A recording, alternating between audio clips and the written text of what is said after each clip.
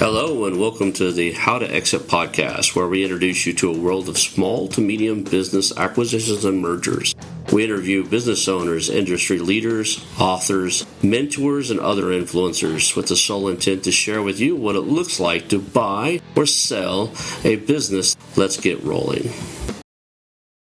All right, today I'm here with Rudy Upshaw. Rudy is a 25-year veteran, or 25 years plus veteran of the financial world in business loans, business banking, and personal financial and business financial coaching. Thank you for being our guest today. Absolutely, yeah. Yeah. So my first question is always a little bit about yourself. Start anywhere you want to start. Some people don't start all the way back to childhood. Some people have some painful childhood stuff, right? But anywhere you want to start where you who are you? What are you about? What do you stand for? And why should our audience be really interested in what you're up to? Yeah, absolutely, Ron. Thanks for having me today on the podcast to share a little bit about my experience and background. And hopefully I can add some value to folks that are looking at either purchasing, selling, doing something with their business. So my background, Ron, I'm actually from Arkansas. So I grew up in the Northwest Arkansas area, and gosh, what a great, I'm 52. And so growing up in Northwest Arkansas with all the things that were happening around the 70s, the 80s, all the, you had the two big industries. Of course, you have the Walmart presence in Northwest Arkansas, and then you have the presence of Tyson and the poultry processing aspect of it. So, Northwest Arkansas is a very young community. And so it was a great time for me to grow up in that time period with lots of activity, lots of business things happening in that season. But Ron, I did grow up in a very poor environment, raised by a wonderful single mom. And I don't really ever remember a time that my mom didn't have at least two jobs going on at any given time. I had two siblings that grew up in the same household. And, mom was out of the picture quite a bit. She just had to work a whole lot. And so we were left to our own devices to some degree. And growing up in an environment like that, very poor, we had a lot of food insecurity issues as well. And for much of my childhood, probably up into my late teens, the way that we got food was, I call it dumpster diving. We would go behind grocery stores. We would jump in the dumpsters to get food product, and we would bring that home, and that's kind of what we lived on for much of our lives. And so, given that whole scenario, I kind of grew up with a little bit of a fear mentality, a scarcity mentality, and through that whole process, though, it also gave me a really strong empathy for people that struggle with money, that maybe don't really have the skills, haven't had the education, or just haven't flat out had the mentoring to walk through financial situations, both with their personal money, but also with their business funds. And so I'd committed myself to really understanding how to manage money, how to manage it well, how to save, to be disciplined in, not running after the shiny objects. And so out of that childhood experience, it really kind of set the tone for what I would do later on in life in working with clients with their money and giving them not just that guidance and the advice from a knowledge perspective, but also that encouragement and that support for, hey, you know what? It's going to be okay. Let's develop a plan, develop a strategy. Let's stick to the strategy. And if we do that, things will work out in your goal setting that you want for yourself, your family, and your business. So. That's awesome.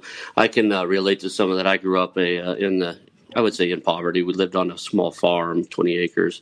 If we didn't grow it, we had to hustle for it. My dad was a painter and remodeler. So I remember we'd open Christmas presents, and then once we got all done, we'd eat our food. If somebody had a vacant house that we could go work on, we'd go work. My dad had the mentality that, you're either doing one of two things. You're making money or you're spending it. So, I always had that, money is something you have to go out and work hard to earn. And my mom worked, brilliant woman. Both my parents have passed away years ago, but my mom worked multiple jobs and everything from gas station attendant to wiring the nuclear harnesses, power centers for nuclear powered submarines. Wow, cool. At a company here in Tulsa, actually called Nelson for Marine Products. So I was always around two hardworking people, but there was just, never enough, I guess you would say. They were always, working for whatever they needed. So I learned that. So that same scarcity mentality, I learned that like my dad wanted something new. If he wanted a boat, and it was never new, it was like a used boat or something. We had to go paint a bunch of houses that summer so we could go get one, right? So I kind of had that. Everything's within reach if you work hard enough. So I can get that. So can I add just a little bit to it? Yeah. I'll let you finish your thought. So, Ron, kind of giving maybe some of your experience and your background, I've seen it too. It's so very easy for people in business or just in life to let that scarcity mentality convert into a poverty mentality where I'm fearful of things. I don't think I can have things. So many times people resolve themselves to, this is as far as I'm going to get. There's no other place to go. I'm quote unquote stuck in this role, in this position that I'm in. And that is an absolute lie. And the value that I give to the clients that I work with is that aspect of you are not stuck unless you allow yourself mentally to be convinced that you are stuck. There's so many opportunities. I mean, we live in the land of opportunity. And so having those experiences that I've had, I'm sure on your side too, yes, there is hard work involved, but we don't have to be stuck in the place that we're in. There's so many resources. There's people that want to help us, give us advice, coach us, and give us that encouragement and that hope that we can pull ourselves out of that mental thinking of that poverty mentality. So I just want to add that as a little bit of a add. So, and I agree. I would never be where I'm at right now without all the coaching and stuff I've taken on. It's just part of my natural processes of when I hit a roadblock, I go, okay, who can get me past this? And I go find a coach or a thing. I think a lot of that has to do with this, what they refer to as like fight or flight, right? Mm-hmm. When you grow up in a let's just say a stressed situation, you get to choose, a lot of people choose that's just the way things are. And some of us choose to go, no, I'm going to tear a hole in this thing and change it and make a difference. And it's funny is, I see a lot of people who faced adversity, went from homeless to wealthy and stuff. And I think there's something to be said for having that battle that you had to fight, because when things get a little easier and a little more comfortable, you still kind of have that fight in you. So, but I'd wholly really acknowledge you for what you're doing in coaching others and stuff, because I have a team of coaches I've used and mentors I've used, and I would be nowhere near where I'm at now, and I wouldn't be able to go where I'm going. I have coaches now. I wouldn't be able to go where I'm going without the people I surround myself with. So cool. So I guess one of the things we want to get into is we're here. This is a how to exit. It's about selling businesses, creating businesses that are sellable, and trying to maximize the value of something you've spent your life working on, your legacy, per se. What makes a business, let's just jump right into it. What makes a business bankable? Like, if somebody wanted to do what they call a leveraged buyout and they wanted to use a bank to back, part of the purchase, what makes that work, right? Yeah, that's a fantastic question. And I get asked that on a regular basis in my professional, day job, so to speak, over the years. There's a lot of facets to it. The biggest facet is for it to be bankable. Is the business profitable? Number one, just very, very basic, is it making money? But taking that a step deeper, there are a lot of financial foundations that need to be in place. And I would submit to you, Ron, and you've been in this for a while, I wouldn't say the majority, but a high percentage of the clients that I work with on a daily basis, the owners and the leaders of that company may not fully understand the components of their financials on really what that looks like. And many times when I have clients that come to me and say, hey, we're thinking about selling, what advice would you give me? The first advice that I always give them is the first question I ask is, do you understand your financials? Do you truly understand what's going on in the financials? Because when you go to a sales situation, typically they're going to not just work with a bank, but they're going to work with a CPA, someone that's very practiced in analyzing the financials of that business, not just for this current cycle that they're in financially, but they're going to review the last, at least the last 3 years to look for trends, to look for, the sustainability of that company, to make sure that that bottom line is that EBITDA structure, does that consistent over time? So the first place I always start is, do you really understand your financials? And I just kind of wait when I ask that question to see what the response is, because typically if they come to me at that point, especially from a sell perspective, from a financing perspective to finance that transaction, if I don't have a really good feel that they truly understand their financial foundations for the company, then my advice is to have them engage with someone that can give them that guidance and direction, be it a business consultant, coach. Typically, your banks are not going to be that party that's going to give them that advice. The banks have the ability to provide that analysis work, but the banks, that's a line many banks will not cross from a fiduciary responsibility in making sure because the banks are going to protect themselves. They're going to make sure that they, from a risk perspective, they're mitigating their risk. And so that viewpoint is not going to be necessarily the same viewpoint that a business seller or a business purchaser is going to be wanting to come in with. So the first piece is, do they really understand the financials? And if they do understand the financials and they have a good analysis that's been done, then we'll always review that on the banking side of things, go through that. There'll be a ton of questions that we'll walk through. And again, the basic premise is to make sure that we have a strong assurance that the financials are very sound and very good at the end of the day. Awesome. So one of the things I find is a lot of the businesses that I talk to, especially the brick and mortar companies, they actually didn't start off thinking they're going to go out and start a business, unless they bought it, right? A lot of these guys, what happened was, they were good at something. Somebody asked them to do it for them. They took that one on. The next thing you know, they were doing another one. And, it kind of organically grew into a business. So all of a sudden they have to do taxes. So they bring somebody in to fix their books the first time. And then they maintain their books or their financials at the minimum standard of whatever the CPA needs to see to get, to get the taxes done, right? And then a guy like me or you comes in there, and we, if they've ever taken a bank loan, they had to clean some of it up because the banks want to see certain things. But if they just grew this thing organically over 30 years, you can't just bring a business acquisitions guy like myself a bag of receipts and some things scribbled on notes and expect me to clean it up, right? The same way that you would. They wouldn't do that to you.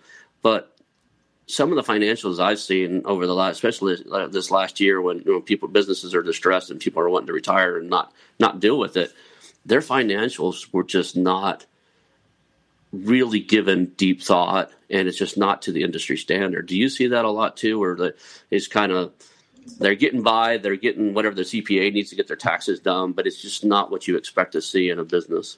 Yeah, wrong with that question. And it's a disservice from my perspective to that business owner when that occurs.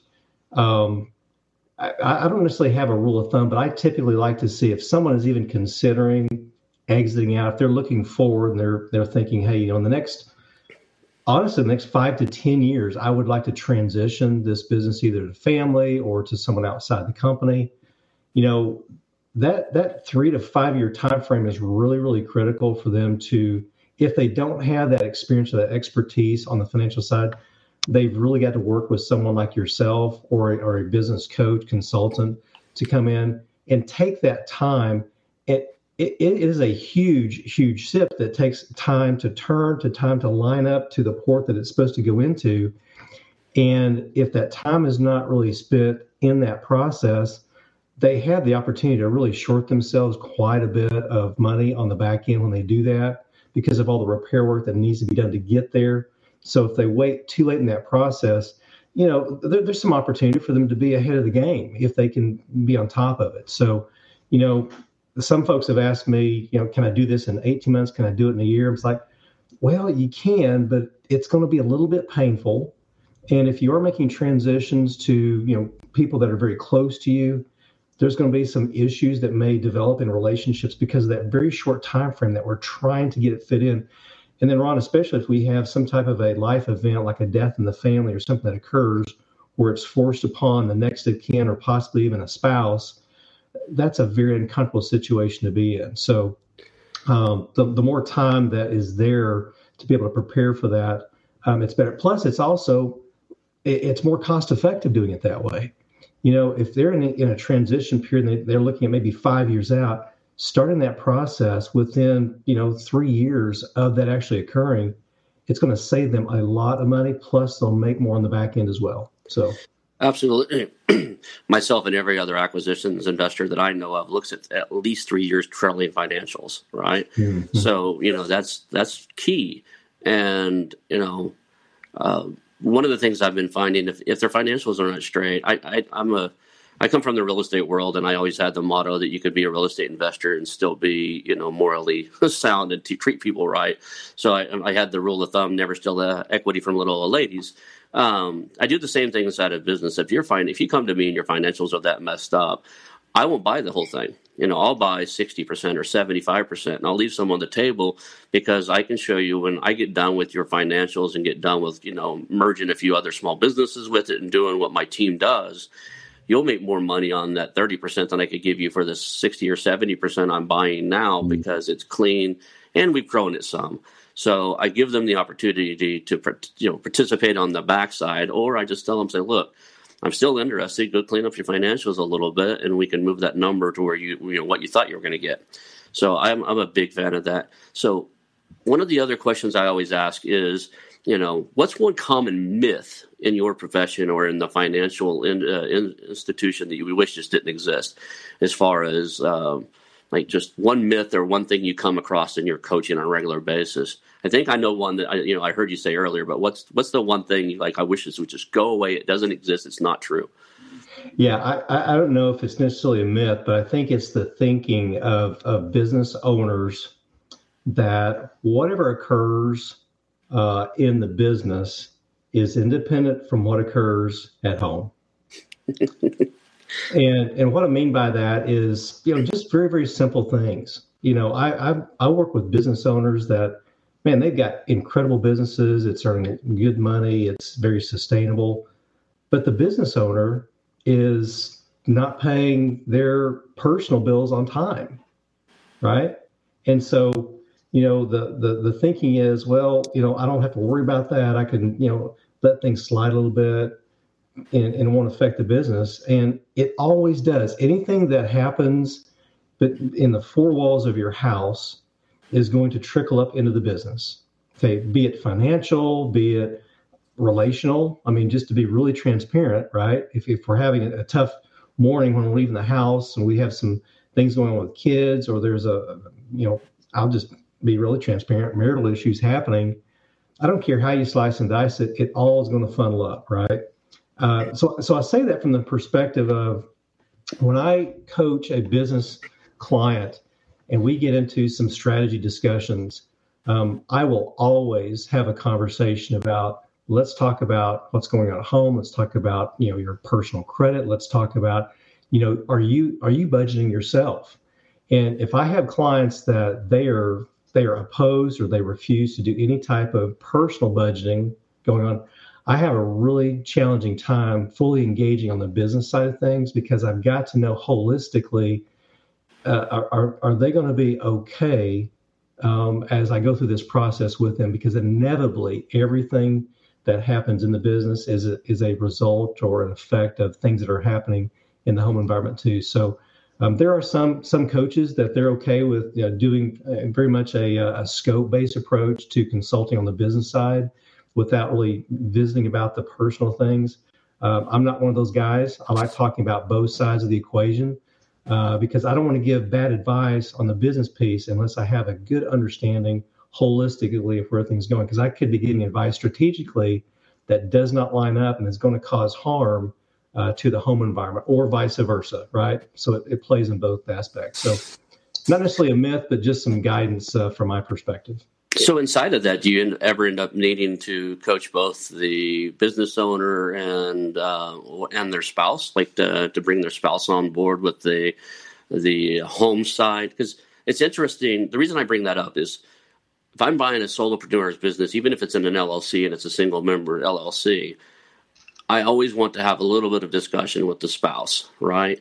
And because, I know and I kind of joke around, like when somebody, says, what are you going to do? I was like, I'm going to ask the boss, right? So I always check with things. It's just marital harmony to make sure that your significant other's on the same page with what's going on. So do you end up having to do that inside of this? How important is that?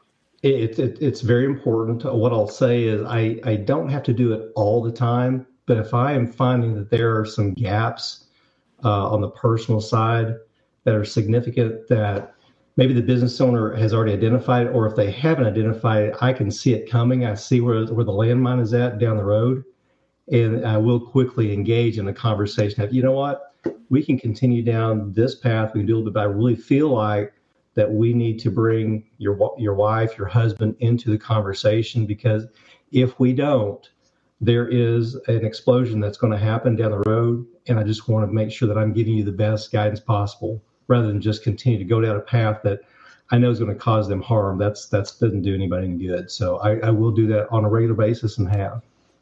So our listeners, we got listeners that are buying and selling businesses and that type of stuff, and then we've got listeners that are thinking about selling their business sometime in the future, and like if they needed to, they're hearing us and they're hearing that the financials are really important to be either bankable or to just get maximum value out of their business.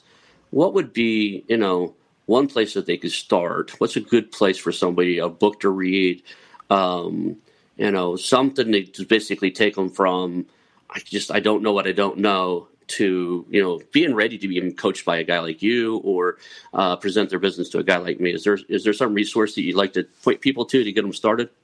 There's a ton of resources out there, Ron, and I've read a lot of them, and they all have a different perspective of things, and it's so easy to overwhelm the overwhelmed.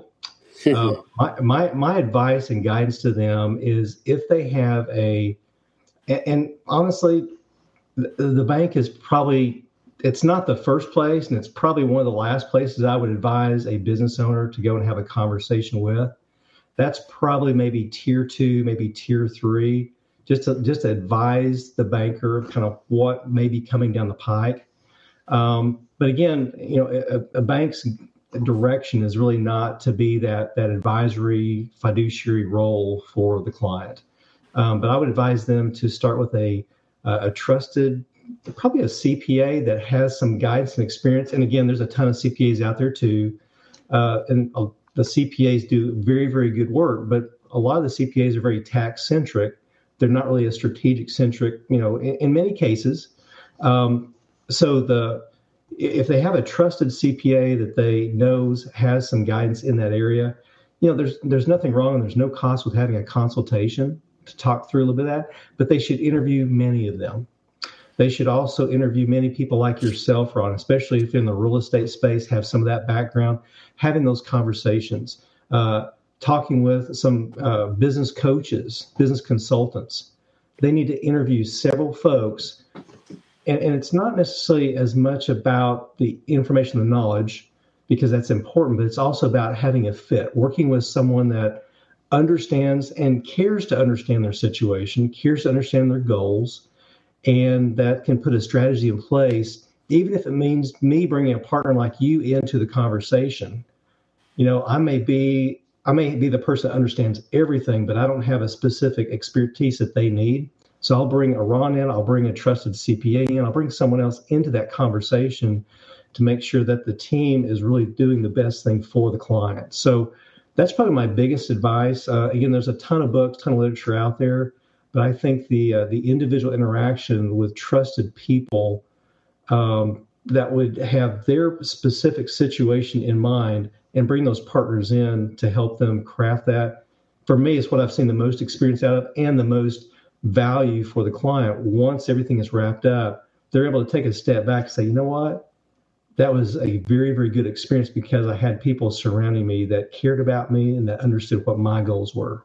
So that's my guidance and advice. It's really a very personal, intimate situation with trusted advisors that come around that particular person.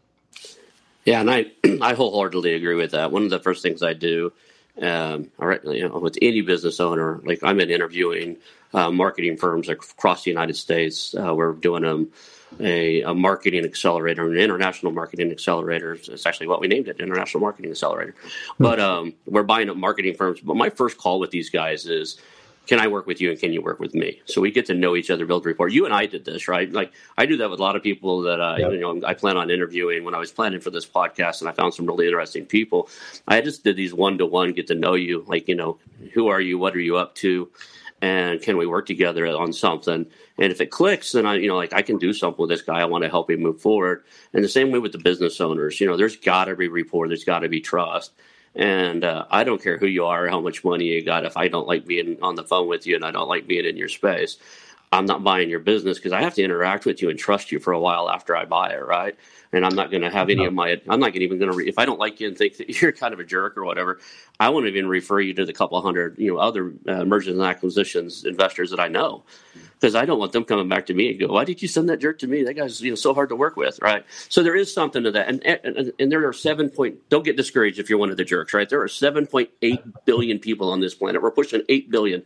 Somebody out there is going to like you, all right? Somebody's going to click with you and want to help you out. So just because you don't click with me or you don't click with somebody else, that doesn't mean you stop. It means you go talk to the next consultant, you go talk to the next guy until you can see eye to eye, right? So let me ask you a question. If you don't mind, I want to interview the interviewer, if that's all right. So you made a statement or maybe just a little bit of a phrase in your conversation just now, Ron, and that's on trust.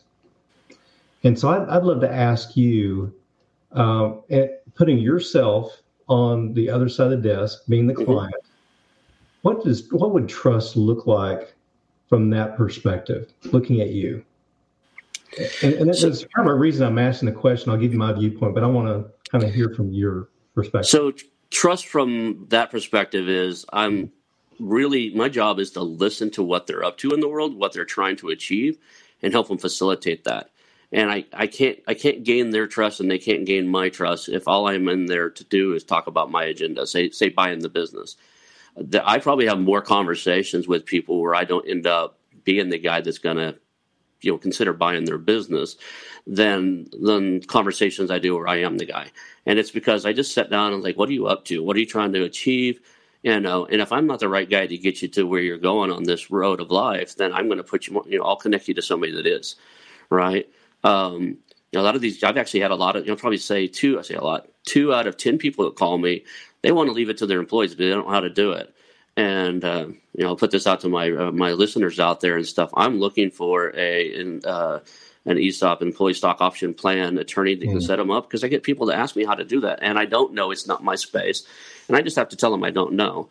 But I'd like to build rapport with that. So as far as developing trust, it's just, are we listening to each other and helping each other create an agenda that works as one together? Or are we both pushing our own agenda? So if we're both pushing our own agenda, it's going to be hard to, trust is going to, and rapport is going to take a while, right? My job is just to hear you out, figure out what you're up to, and can I make something work? Somebody calls me and says, hey, I've got a business for sale. I want $1 million for it. I don't blink an eye. I'm like, cool. Let's see how we can get you there.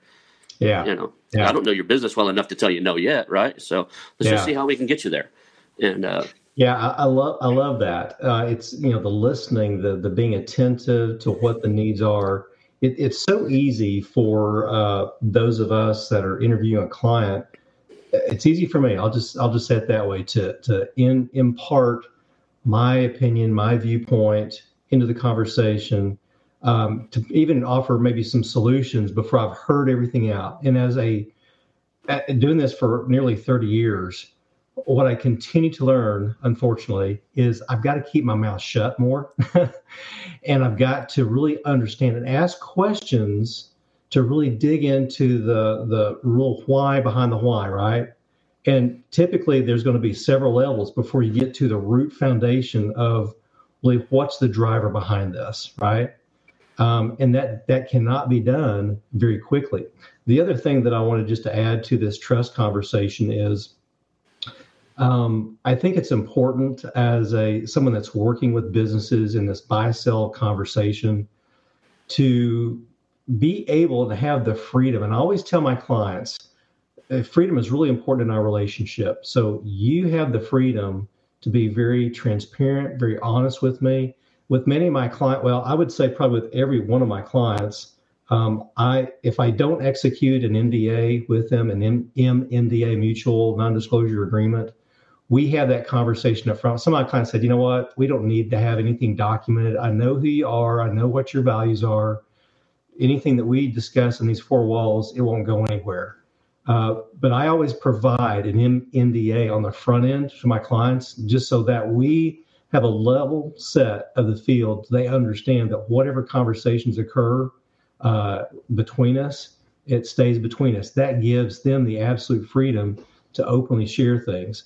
It also gives me the freedom to be very transparent and honest with them. If I see that they are doing something that is going to cause them harm or even me harm in our relationship, I just say up front, listen, you know what, this is your time, this is your engagement, but there's some things that I see that you need to stop, and here's why I recommend that you stop, or that you need to engage with.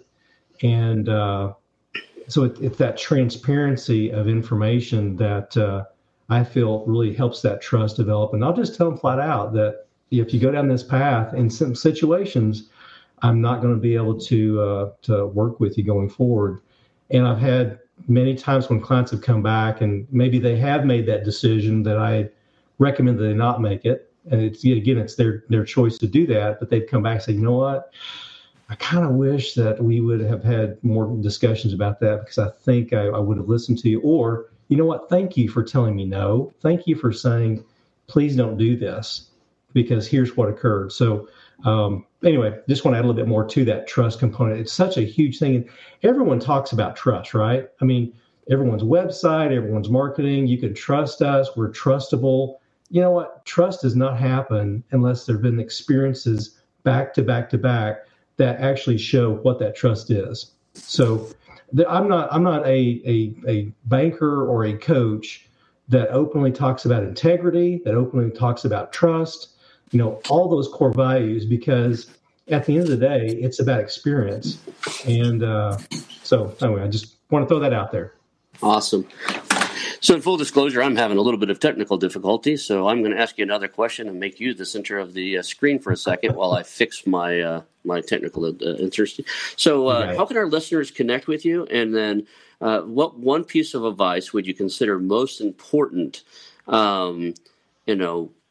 if you're looking to increase, let's just jump right into the lifestyle. So you've sold your business, you've got this money or whatever.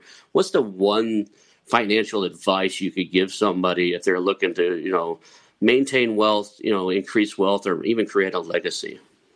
Oh, fantastic question. Thanks, Sean, for asking. Yeah, so I'm actually working with a client right now, and he sold a family-owned business. I think it was in the family for 3 generations.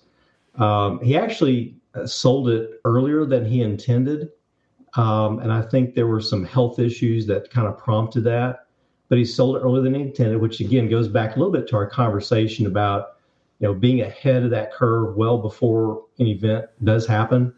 But he ended up with quite a bit of money, and he's asking those questions right now. What do I need to do with it? And so the first piece of advice that I would have for someone that has actually transacted, that's actually sold, just sit for a while. Don't change a thing. Continue the lifestyle that you're in, and go through that interview process with several folks to talk about the situation of what's occurred.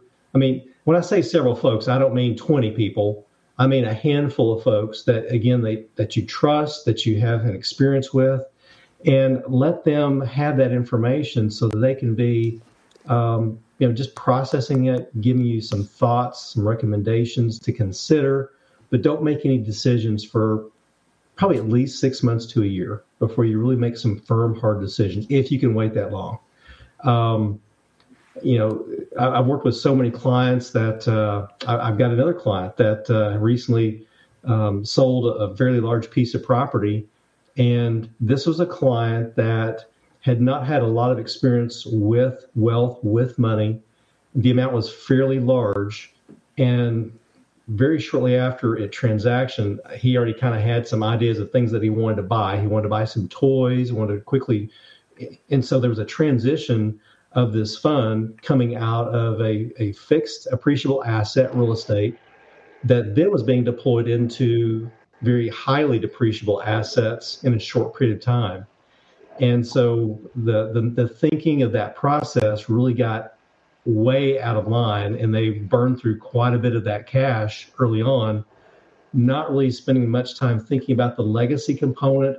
How do we not just prepare for our children, but also doing some things from a legacy component that really made more value to them long term. So anyway, so just a little bit of thought and guidance on that. So it looks like we may have lost Ron. Looks like we are still live. There you are. There Ron. you go. Sorry about that. I'll be full. Can you hear me now? Yes, sir. Awesome. So in full disclosure, I didn't pay attention to my kids unplugged my iPad last night, and I got down to 2%. So I thought we could make it. We're at 35 minutes, and I was like, I've got this giant, I don't know if you can even see it, but I've got the cool giant boom mic and everything else. Yeah. I had to switch over to just the headset mic, and we'll make it work. Nope, that's what happens when you get a long-winded guest, Ron. So. No, I'm loving it. We're having a great conversation, right? And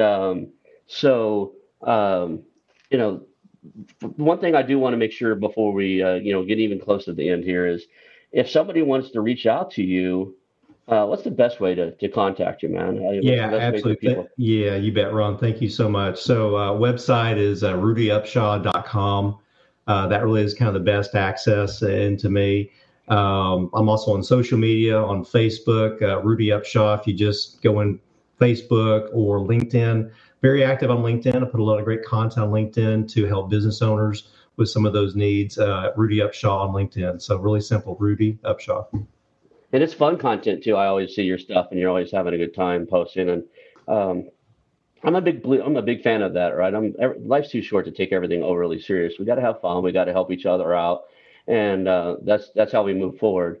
So I always ask this. This is one question that before we wrap up here is, who are the 3 most influential people that influenced where you're at now, and that somebody else could take a look at too? Like, who influenced you in your life, and you'd like to put on the radar of our listeners?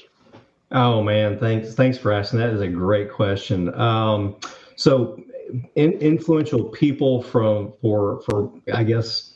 Well, I mean, first and foremost, I mean, I don't mean to be flip about this, but I'm a follower of Jesus Christ, and there's so many amazing things in the Bible from a business perspective, how to treat people, how to work hard, how to follow your purpose, right? Let your purpose drive you.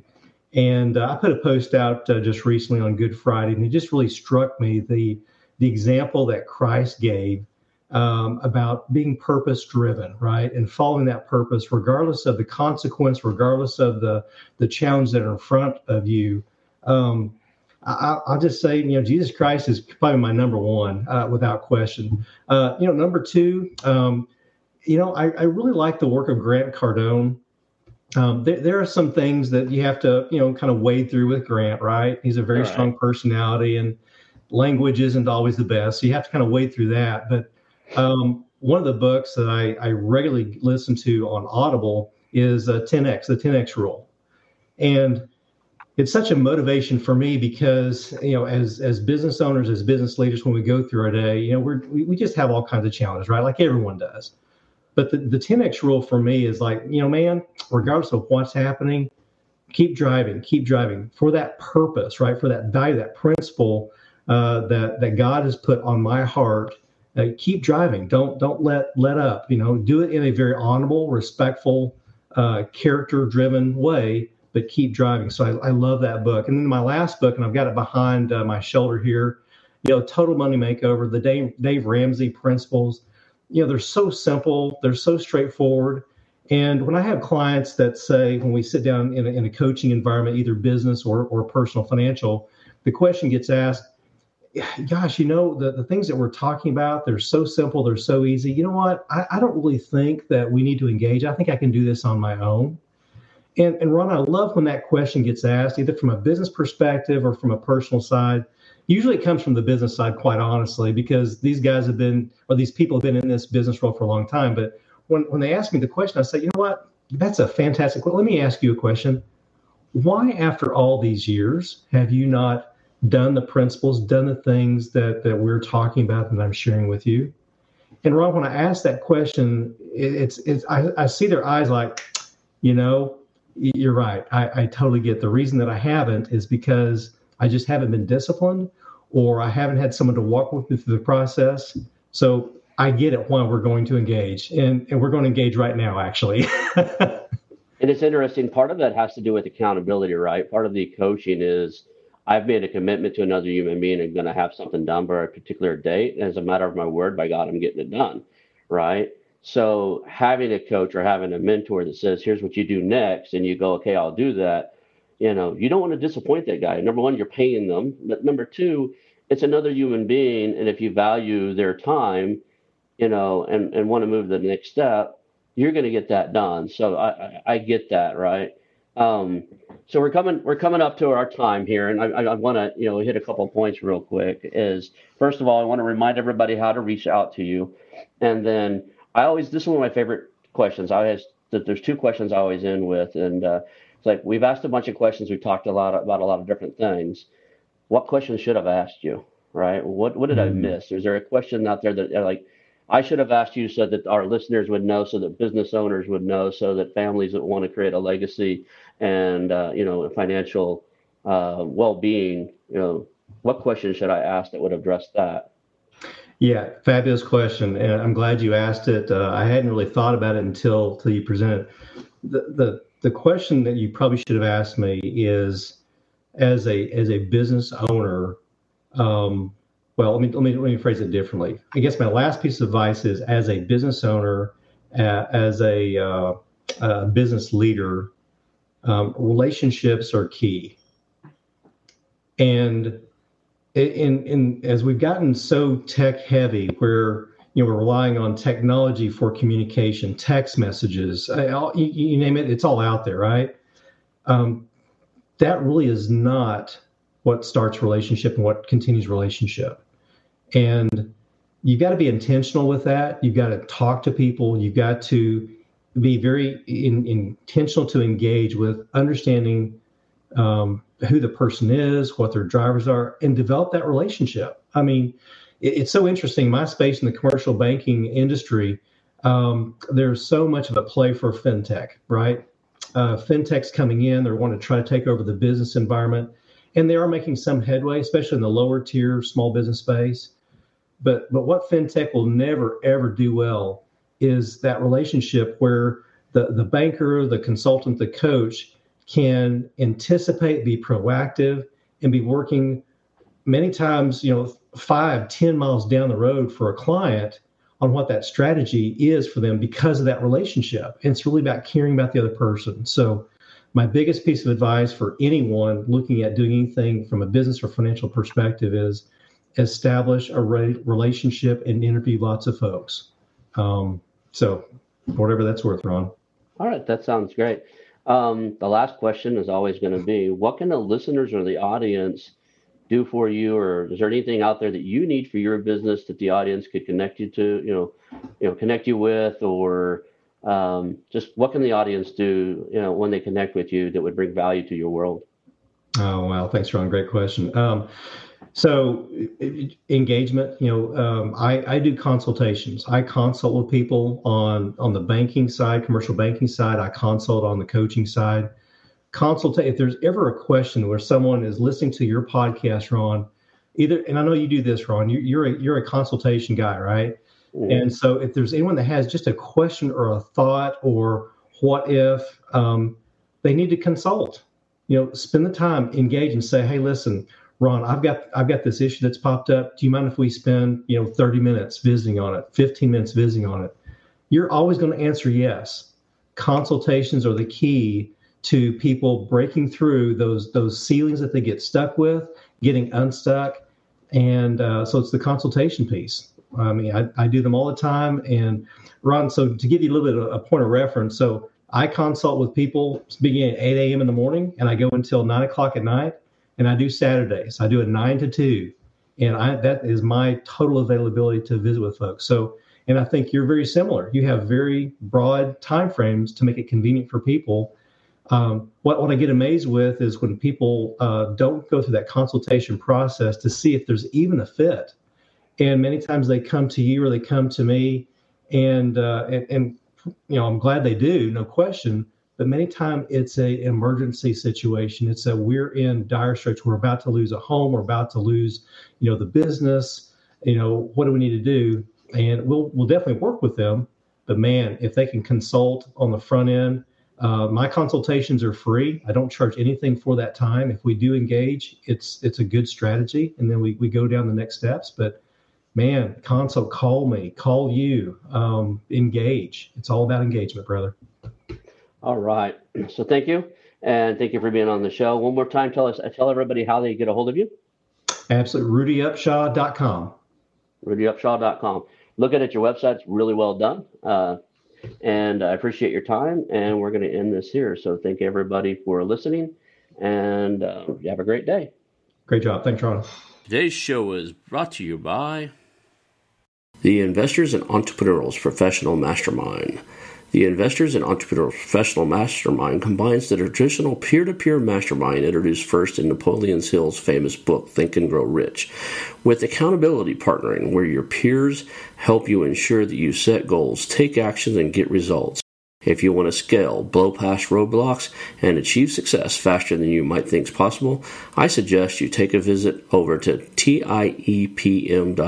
That's TIEPM.com and check out the Investors and Entrepreneurs Professional Mastermind.